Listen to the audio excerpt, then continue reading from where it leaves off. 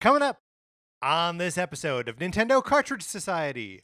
In tonight's performance of Kid Icarus of Myths and Monsters, the role of Pythagoras will be played by Buff Garfield. It's dangerous to go alone, so the Nintendo Cartridge Society goes with you.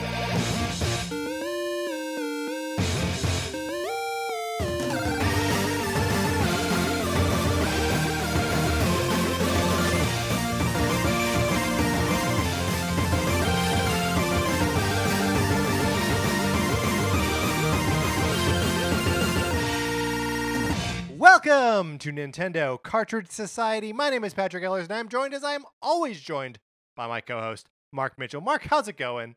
It's going great. I do think that right up front, Yes. we don't. I hesitate to put the Buff Garfield before the horse, but it's probably worthwhile. I don't know that in our actual discussion of Myths and Monsters that we will have time to explain that reference. So I figure right up front, we might as well just say that if you perchance look up the manual for Kid Icarus of Myths and Monsters and you go to page 31 of that manual, there is an illustration of the character Pythagoras in this game, and it looks like a drawing of a really buff, really swole Garfield, the cat. Yeah.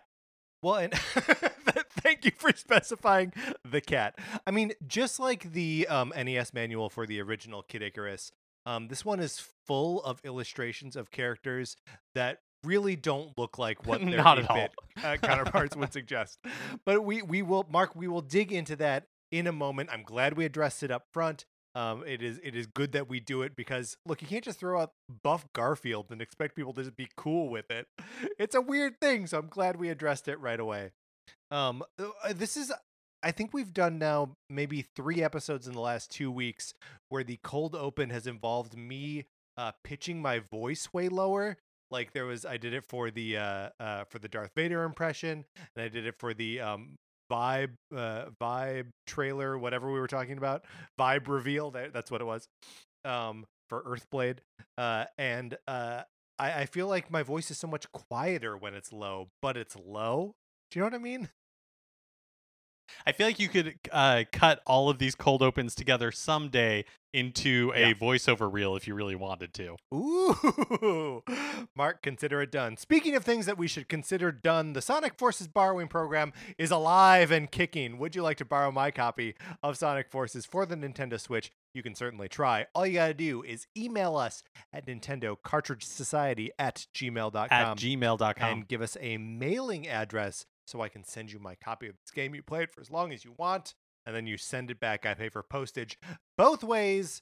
Twist, there might be Untitled Goose Game in the copy of Sonic Forces. Mark, there is, I discovered as one of them has come back to me, there is a difference in the boxes for the 2 different versions of this game that I'm sending out. But I'm not going to say what it is, but they are visually different from each other. So I guess I I was going know. to say that you would know, I but could you would always know. Yes. Yeah, you would know either way. Although that would be impressive if it was like a double blind Sonic Forces borrowing program. That's right. I mean, I know, but the will of the program supersedes my own, right? So I just send it out to whoever's next on the list. Yeah, it's like a Ouija board that way. It's like you're moving it, but you're not moving it. That's right. And your friends will accuse you of moving it, but you know that you're not. You know something else is happening. All right. Also, this month is, of course, Kid Icarus month. We talked about Kid Icarus. We're about to talk about Kid Icarus of Myths and Monsters on the for the original Game Boy. And next week, we will be talking about Kid Icarus Uprising on April 29th. That's a Thursday. That's the biggest, that is the most modern of the Kid Icarus games. So if you haven't been joining us on the other ones and are just sort of listening as like weird historical curiosities, I understand. But Kid Icarus Uprising is a almost modern game that you can sort of play in 2021. So get on board. It's fun, and I've been enjoying my time with it so far. Mark, have you? I don't want to, again, we're not talking about it today, but how are you feeling about Kid Icarus Uprising so far? It's a really interesting game. Like Yes. yeah, it's really interesting. Also, it is mind-blowing to me that it's almost 10 years old. This game came out I Kid know. Icarus Uprising came out in 2012, so it is almost a decade old at this point, which is pretty wild. Woo. Okay. But we've been putting it off for way too long, a week, some would say. Let's do it. Let's talk about the 1991 Game Boy Classic, Kid Icarus of Myths and Monsters.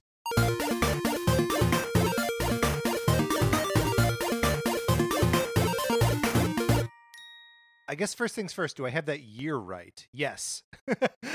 Came out in North America November 5th, 1991, and in Europe May 21st, 1992.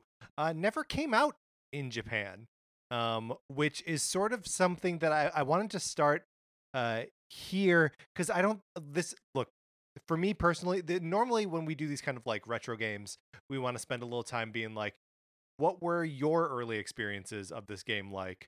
How old were you when you first beat this game? Mark, I don't know about you. I didn't know this game existed until a couple of years ago. Yeah, me either. Like I talked about on our last Kid Icarus episode, I never played any of these games. Like I didn't play the original Kid Icarus growing up. Like it wasn't really a franchise that meant anything to me until Smash Brothers, and occasionally reading about it in like Nintendo Power, EG, or Electronic Gaming Monthly or something like that. So no, this was completely new. Yeah, I mean, it was. I first played this game a couple years ago after Kid Icarus Uprising had come out, on the 3DS on like the virtual console there. But like 20 years, or about ish 20 years, after it came out. Um, and yeah, this is just one that like I wasn't like I don't know why, but I think this game just had like a smaller profile, right? Like, um, from the original not being that big of a hit in the States, to this net base essentially never being released in Japan. I feel like it doesn't hold any esteem anywhere, right? Like in any corners of the internet. You can find like making of documentaries about just about any old retro game, especially a Nintendo game, a first party Nintendo game. But like I was even looking for I went through Jeremy Parish's Game Boy Works video series where he like details the just everything about so many Game Boy games. Doesn't get to Kid Icarus of Myth and Monsters.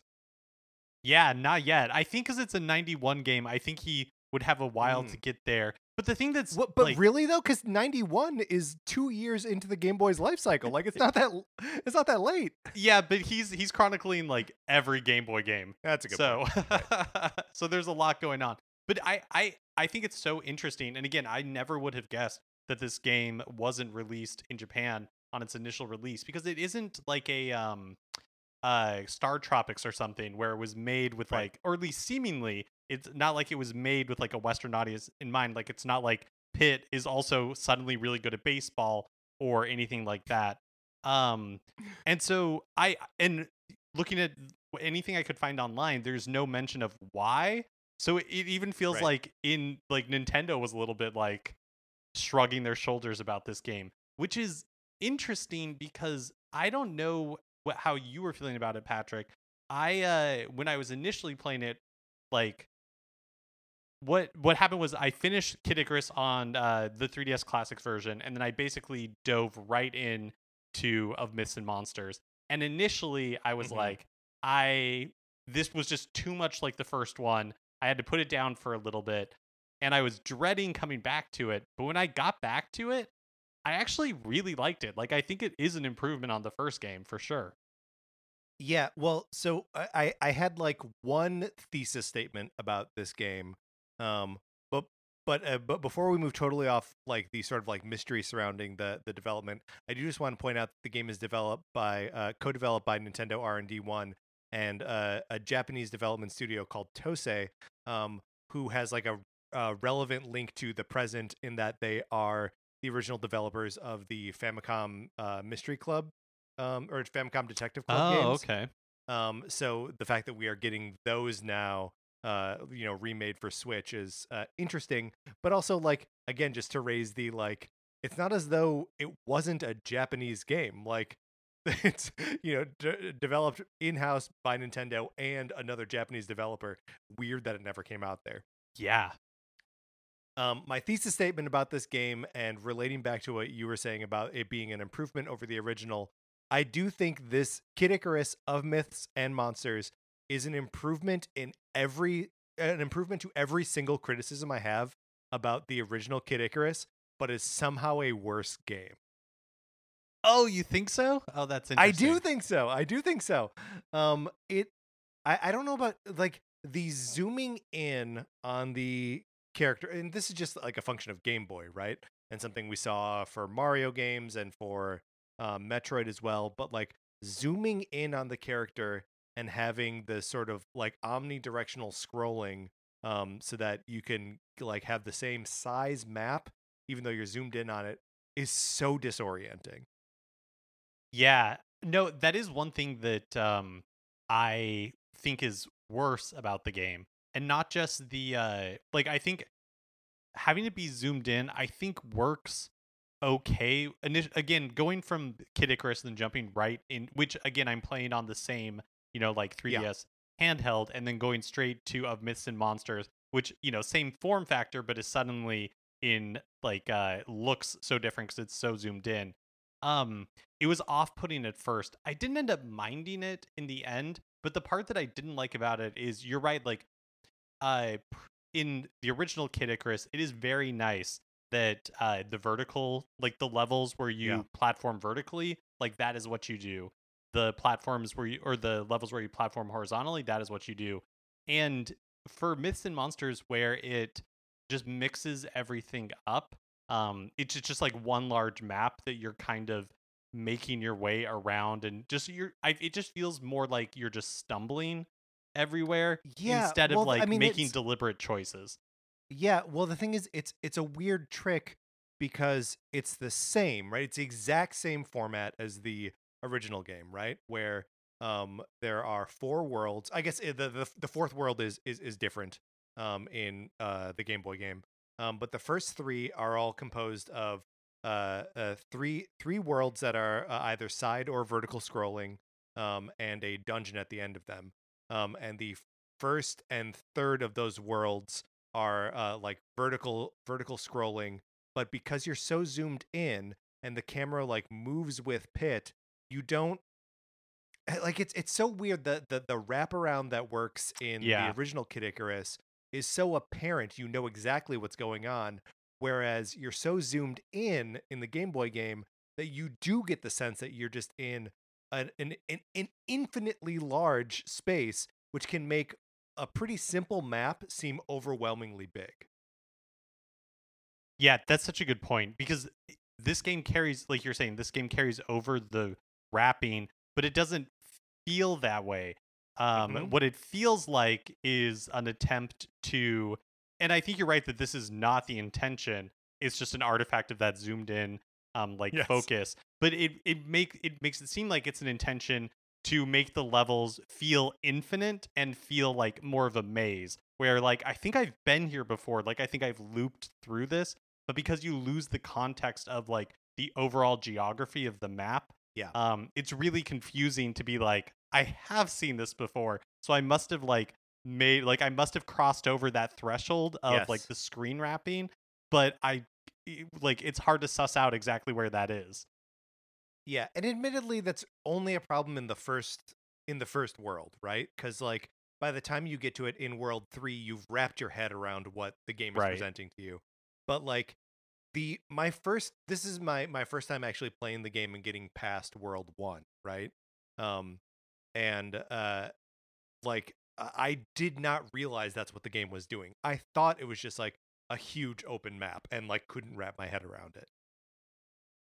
Yeah, same. Like you're saying, it really isn't until like you encountered it in the like world 3, or if you again like you're like because what happened to me is I kept like repeating areas where I would be like, oh, like I've been here before. Like I would make vertical progress, then I would fall off, but I would fall off like a different direction, but I would end up in the place that I was before, and it was just trippy. So I do agree with you that I think that part of it is like not as good.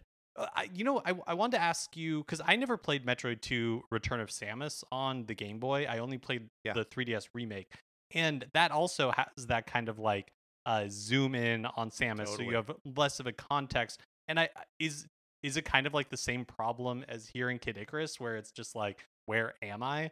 Or is it because those games are so different, like exploration versus more linear platforming, that it's not really the same problem? Oh boy. I mean, they're definitely related problems, but like to be honest with you, I don't actually remember what my experience of playing the original Return of Samus is, right? Because like, it was 20 years ago that I played that game, and I was a child and I just loved it. So I don't know. It's also pre Super Metroid, right? So before the series really like figured itself out. Which is something that we may end up talking about later. Is like, it's weird that the Kid Icarus gets to this point of having a Game Boy sequel, but then until 2012, like, doesn't have another bite at the apple. Like, we don't get to see the sort of like interim steps of like what a Kid Icarus game could be. Yeah, and I was researching this, there was a like Kid Icarus for the Super Nintendo in Oh development my at god. some point, because it was mentioned in like Nintendo Power or something. And you have to wonder what happens. Maybe it was the again like the indifference to the Game Boy game. But yeah, like what that would have done for the franchise, because it does feel like, again, I think there are so many improvements in Mhm. this game. One of them is like the game is a lot more generous with health, which helps a Yes. lot. Like, It just randomly spawns when you kill enemies. yeah, it randomly spawns when you kill enemies. In every level, usually kind of by like the hammers in this game have like a lot more utility too, because before you used them just for centurions in fortresses, and you would hit the statues of the centurion, you would release them, and then in the end, the centurion would help you with the boss fight, help you in like scare quotes. Right. Until they get knocked out by nothing, and then you're on your own. Right. But in this game, the Centurions don't do that at all. There are Centurion statues scattered throughout the regular like platforming levels as well. And when you hit them, they usually reveal like items, and most often they reveal like little health power ups. So Yeah. it's much more generous with health. Also in the levels, there are hidden hot springs, and like some of the shopkeepers or whatever will give you a hint. Also, they are usually like by the entrance, and so if you use your hammer on some of like the columns, it's pretty easy to find. Yeah. And that makes this game like so much more palatable when it's just so much more generous with health in the first game. Yeah, well, and there's also I don't know about you, but like, because we were approaching this game immediately after the original Kid Icarus, I was a lot more methodical early in the game to like kill a lot of enemies and get a lot of hearts early on, so I could just buy stuff as I was encountering the power ups. I did spend too much money on hammers, which, like, you say that they're more useful. I think they're differently useful. I really like getting as many Centurions as I can, even though I know they're not useful in the original game. But like here, you have a couple spots where you like really should use the hammers to unlock secret doors or whatever. But then, not that many other uses besides it. But it means that, I would have enough hearts to do things like buy the key that would unlock all the doors that you'd previously gone in. So you have a second chance to go into them. I like the way this game facilitated more exploration of these areas. Um, Not least of which is just the ability to double back on areas you've already been to within a single level.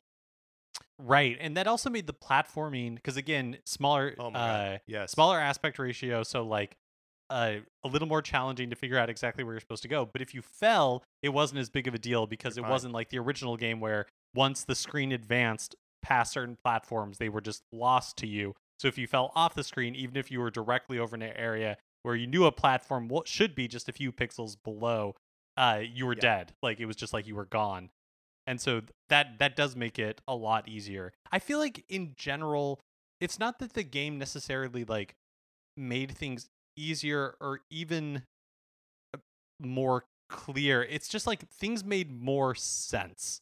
Sure. And part of that was like I had just played Kid Icarus, and so to see the way that they would like tweak the things that happened in Kid Icarus, but in a way that you were like, okay, like I kind of get it now, and like there are consequences to my choices. Here's a great example. I didn't Yeah. actually finish this game. I hit a point where I was unable to, because what I did in the first Kid Icarus game is I just blitzed through all the levels, right? Yeah. I didn't really spend that much time trying to kill enemies because I didn't really need to. In this game, I played using the same method. And so what I missed were like power-ups. So my power was really low. I got all the way to the third fortress, to the boss at the end of the third fortress.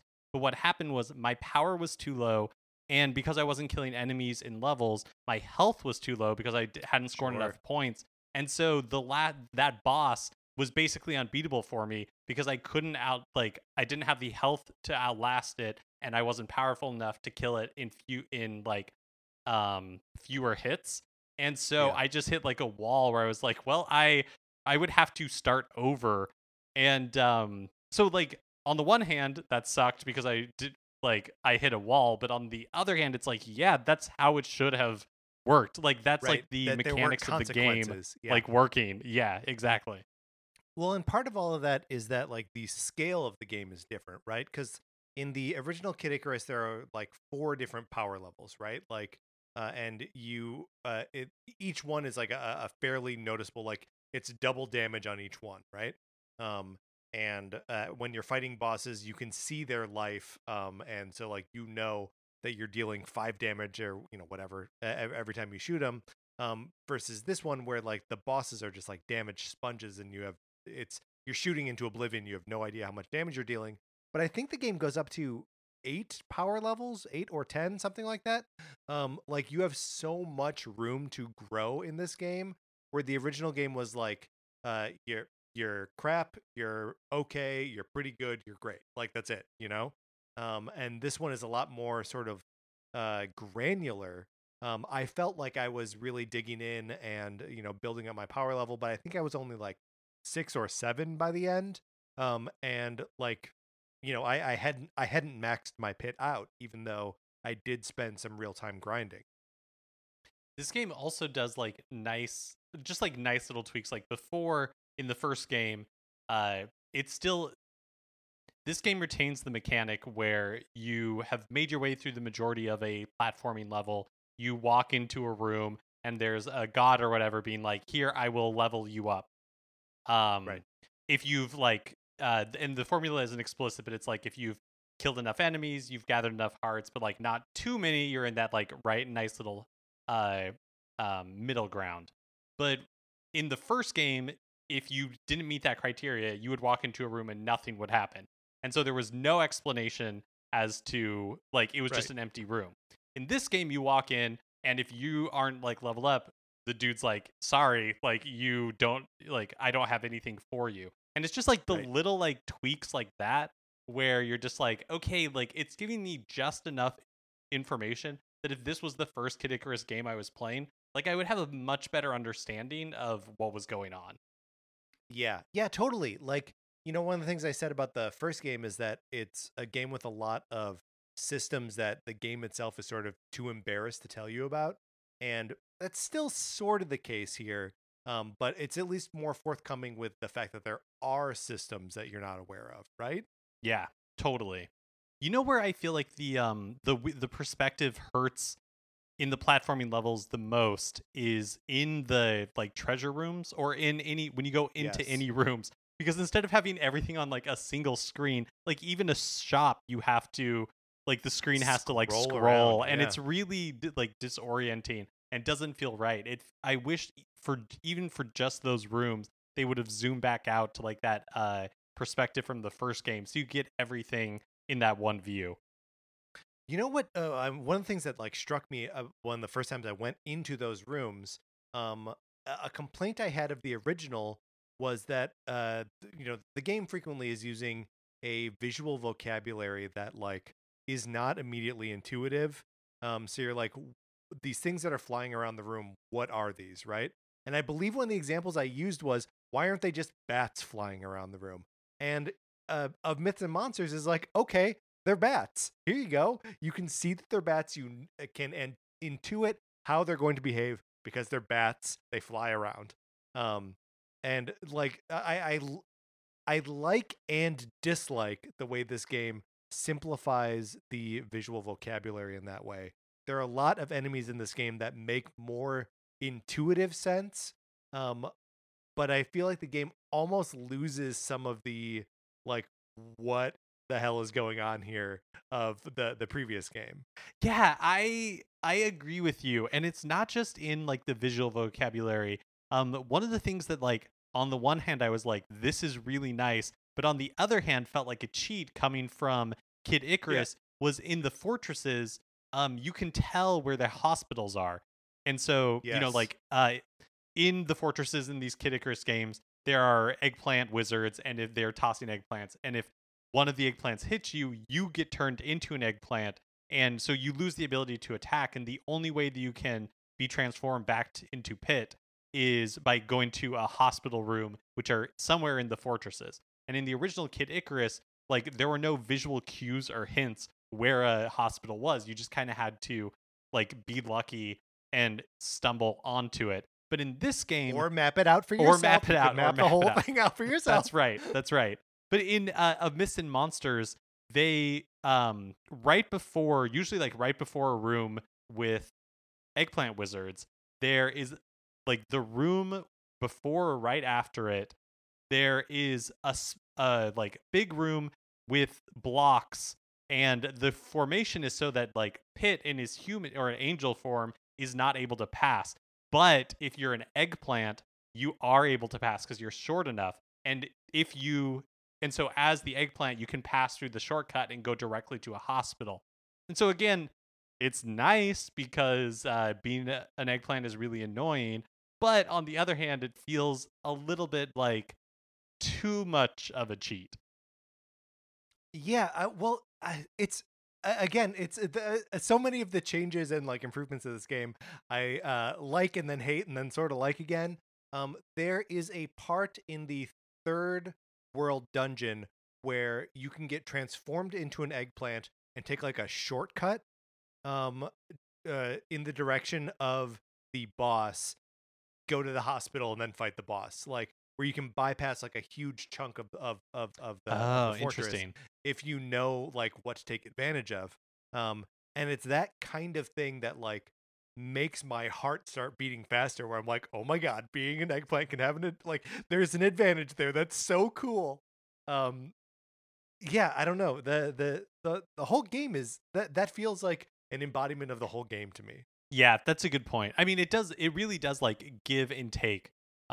Because Yeah. one thing that in the original game, there were like the power-ups that you could get, like the Mhm. weapons, like the arrow that'll shoot further, the fire arrow, and then like the crystals that kind of form a shield around you.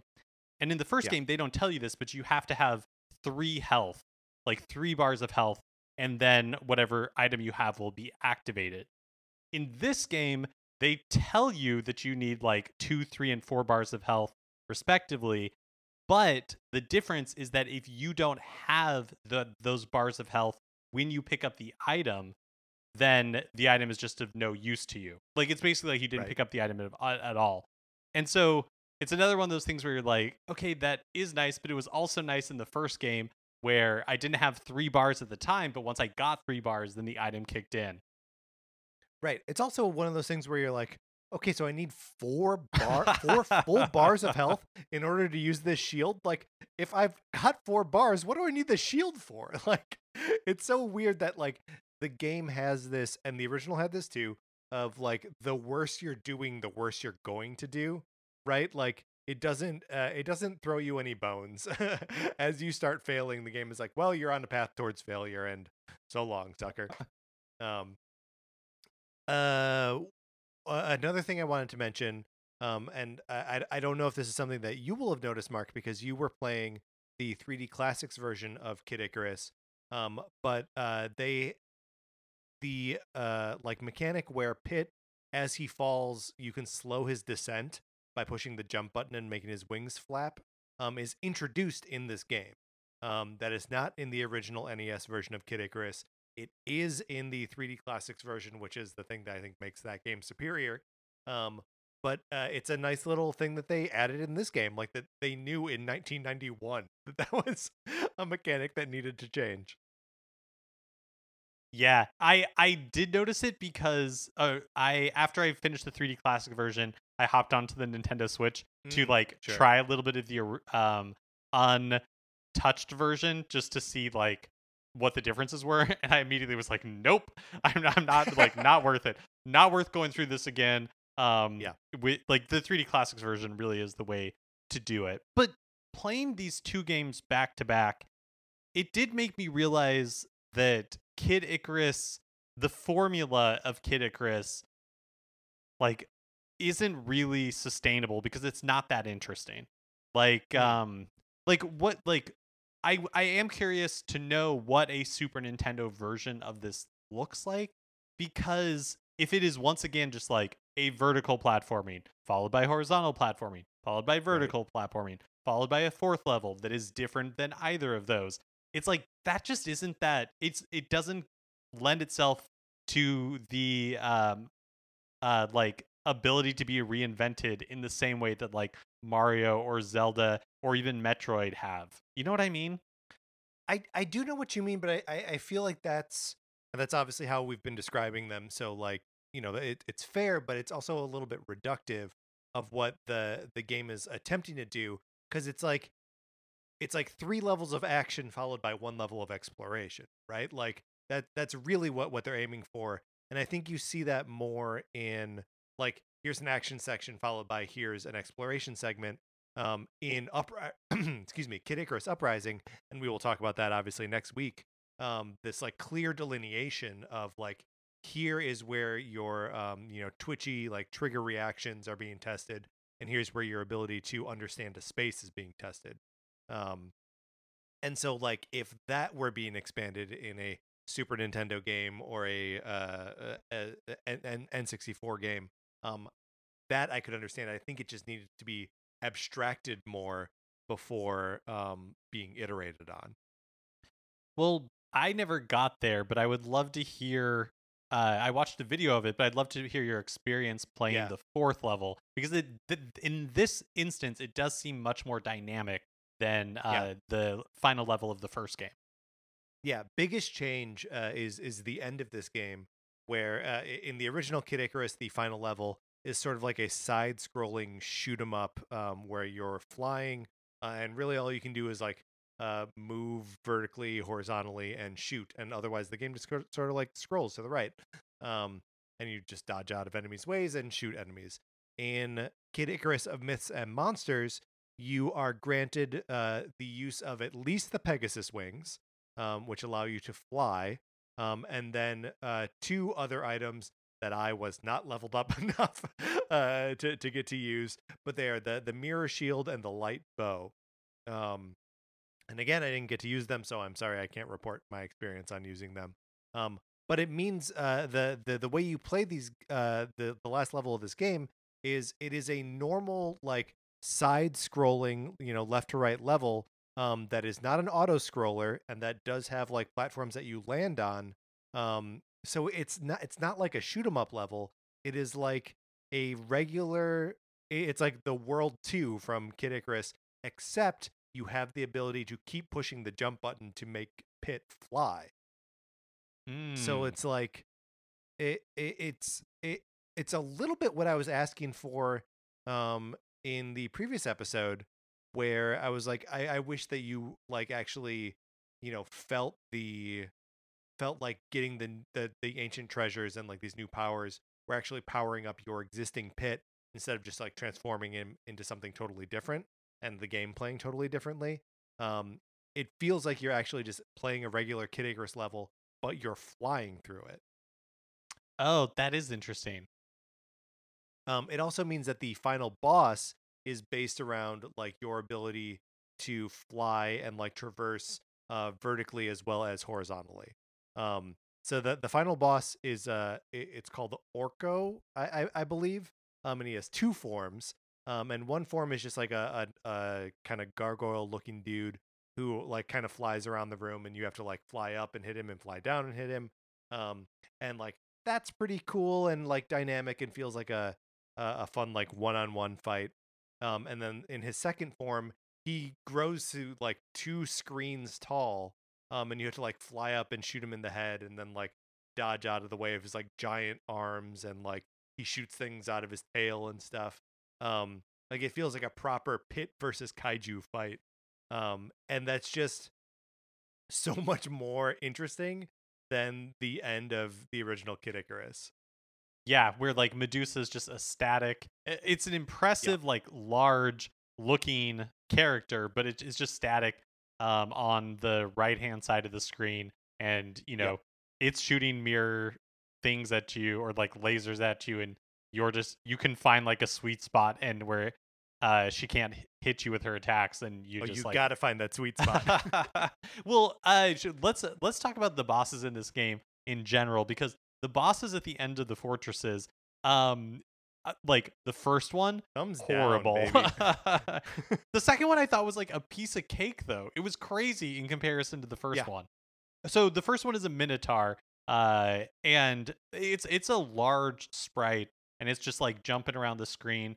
Again, this game does not benefit from the fact that like the bosses can travel off of the screen, and so you have to either just like sit there and wait while they're doing whatever they're doing off screen, or you can like hazard to go after them, but there's no real benefit to it. Yeah, well, and you're almost certainly going to get hurt. And the way that the Minotaur attacks is like he's got these like arcing like fireballs or something that he throws. And so like you always have to he throws 3 and then there's a pause and then he throws 3 more. And you just have to like figure out where that pause is and kind of traverse through it in order to not get hit. All while unloading arrows into him. Mark, before we move on to talking about not the Minotaur, can we look at the sprite for a second? Because there is part of the Minotaur I don't understand. Does he have an enormous Audi belly button? Do you know what I think it's supposed to be his knee protruding from the other side, because if you look at like the illustration I see. in the I see. manual, Okay. he has like a little like point on his right knee that I think is being communicated with that little point, but it does look like he has an enormous Audi belly button. Well, because he's got a belly. He's got like a rotund belly, which is awesome. I love it. He should like all Minotaurs should always have a big jolly belly. I think that's great. But yeah, just fighting this thing and fighting it for too long, because again, it's a damage sponge that just takes way too many hits to kill. I was grossed out by this Audi belly button the whole time. Well, what I love so much is again, you were saying in the beginning that if you look at the sprite versus like the artwork that's in the manual, like very rarely do the two meet. And I think that is true of most of the bosses. The second boss actually kind of nails it, but the first one, the Minotaur, the sprite, you're saying he has a belly, like he looks a little bit like he has pandemic body, but in the illustration, it's like his dating profile photo where he's like super buff. He's at like the peak of his performance. Same with like the stage 3 boss, the fire serpent. The illustration kind of has like this fire serpent giving you like come hither eyes a little bit, and that is not the case in the sprite itself. No, the sprite's pretty derpy. But the let's talk about the second boss, the Skull Wing, which in naming it, I have also described it perfectly because it is a skull with 2 wings. Yeah, really a pushover, right? Like easy to fight, even with its damage sponge like properties. Sort of easy to anticipate where it's going and how to dodge its attacks. Like, and kind of feels appropriate. I don't know about you, but anytime I get to the end of these Kid Icarus dungeons, I'm like I'm done with my experience with it. I'm like I want to move on to the next part. And the fact that there's a boss like stubbornly stopping me from seeing what's next. Just makes me mad. But I was happy to just dispatch with this one pretty easily.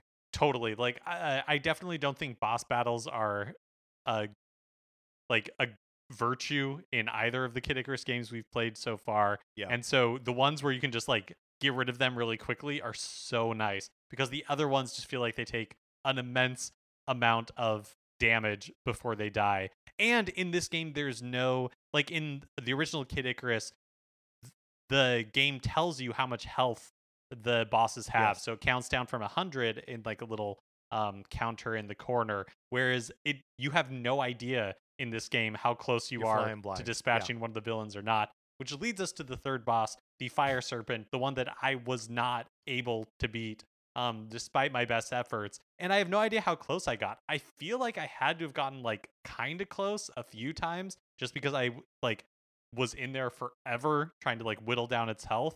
But eventually, like I just died before I could get there. Yeah. Yep. And that's that's legit. I dropped a save state like right before going into that room. I was just like, okay, here we go. I'm just gonna keep trying this until I get it right. And I forget how this one attacks. Is it just like kind of fly around the room? Yeah, so it's flying around the room, and it's the way it moves is kind of based on where you are, so it's always trying to make its way towards you, but it's not a direct line. It goes in kind of like a sine wave pattern, and it shoots fireballs out of its mouth, kind of in the same sort of arcing pattern as the Minotaur does. But then it also has a tail that is fire, and so either like getting hit by the tail will damage you, or the arc of the fireballs will damage you as well. So you kind of have to just like basically my mode of attack was just kind of hiding in the corner, and then when it would come down, like try to get like one or two shots in before just like trying to hide back in the corner to avoid the fireballs. Mark, did you consult any resources or like strategy guides, walkthroughs while playing this game? I did, or I tried to. There are not that many in existence on the internet. Yes, this is another thing that feeds into the legend of no one played this game. I went to IGN to look for their walkthrough, and their walkthrough is like an old FAQ from a long time ago.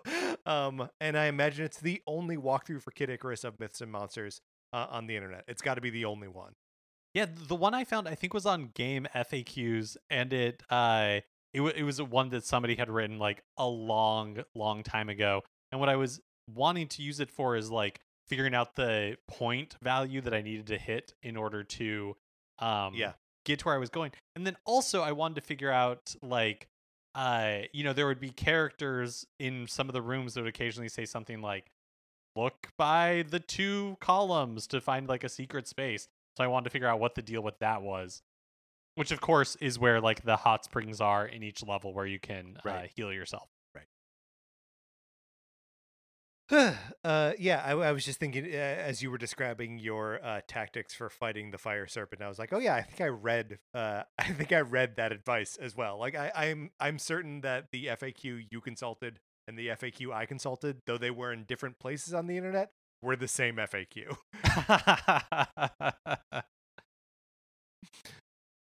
Mark, what do you think? Which game has the better bosses? This one or the original Kid Icarus? I think the original Kid Icarus has like the better fortress bosses. They're not good, but they're at least like a little more interesting, and I don't remember them being as like bullet spongy or as frustrating. Or maybe just being able to tell how much progress I was making made it feel like it wasn't overstaying its welcome as much. How about you? Yeah, I mean, I agree with that. I also think that, again, I know the Centurions don't help that much. They peace out after getting hit one time, so they barely deal any damage. But just having like any help going into a boss fight feels better than approaching any of these guys. I do think there's something more.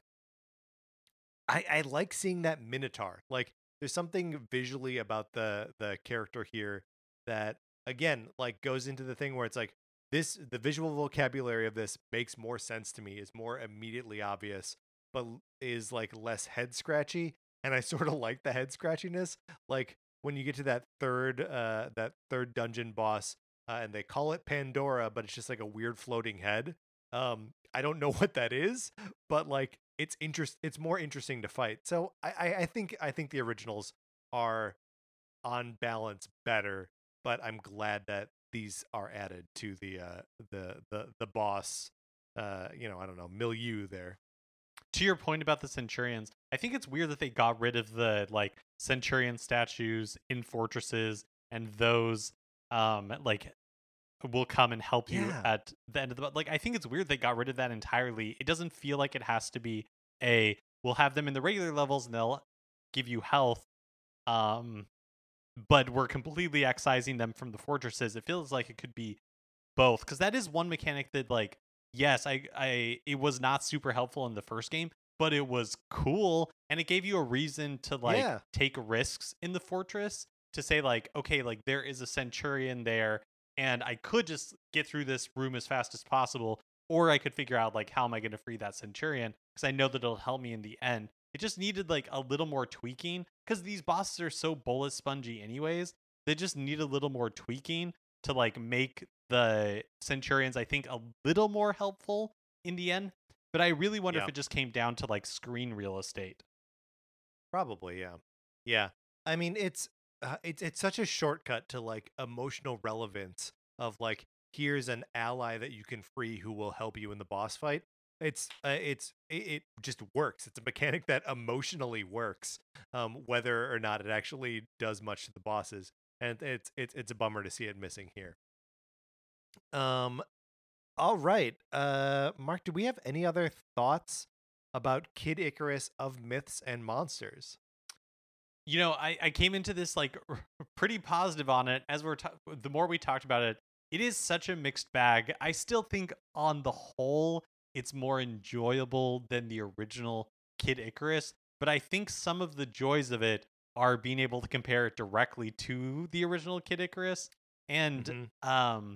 I think if you played it just like divorced of it, I don't know what the experience would be like. On the one hand, I still think it's obtuse. I still think that it like doesn't explain itself enough. But when you are comparing it to the first game, it feels like it's like overflowing with information. It's a weird one. It's a really, really like I'm glad I experienced it after all this time, but it's not one that I'm like I don't consider it a hidden gem. Yeah, I mean, I don't know. Like, your invocation of a hidden gem there makes me wonder. Like, are these two games, right, which are obviously like relics of game design, long left behind? Are these games worth revisiting now? Right, like I think we've both had fun playing the first two Kid Icarus games, right? Um, but they are both frustrating experiences frequently. And I just I do think that like overcoming that hurdle of frustration has been worth it for both of these games. Maybe you disagree. I don't know.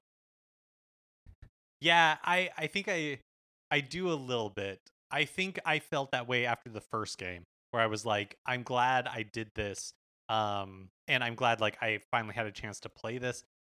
The with the second game with the Myths and Monsters, it has made a lot of quality of life improvements, but for me it is too much like the first game to really Yeah. feel like worth it on its own. Like I would just if I wanted to play one of Yeah. these again, I would just play the first game for sure. Yeah. Well, and especially with the 3D classics version of it, where like there is a like nice shiny modern-ish version of it to play. Like definitely if you are interested, if any of our talking about Kid Icarus has gotten you interested in these classic games, like that's the one to check out.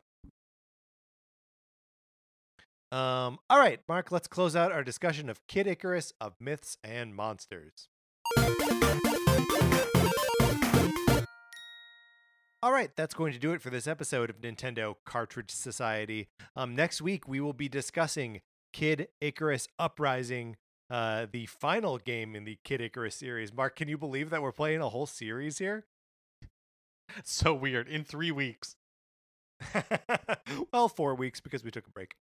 Um, and so anyway, if you're playing along with us, you've got a week to play this 3DS game. Remember, please rate, review, and subscribe on Apple Podcasts. And I said subscribe, but that's not what's happening now.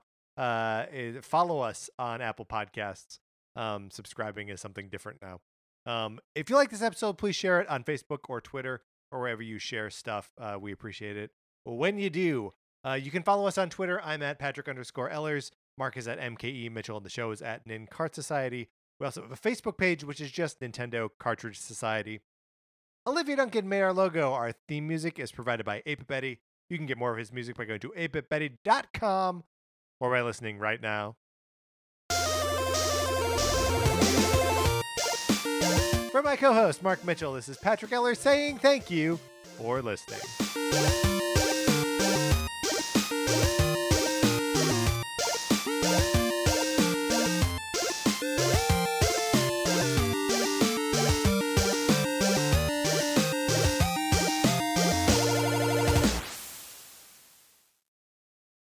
Hey, Oscar, Rachel, do you like Disney movies? Yeah!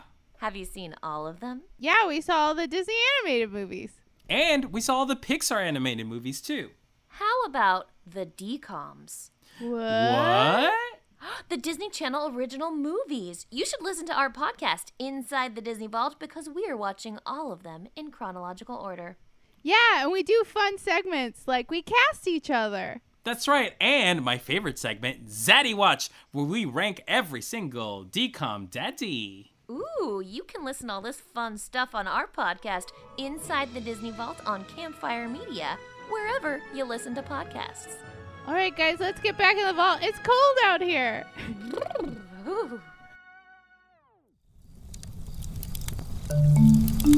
Campfire.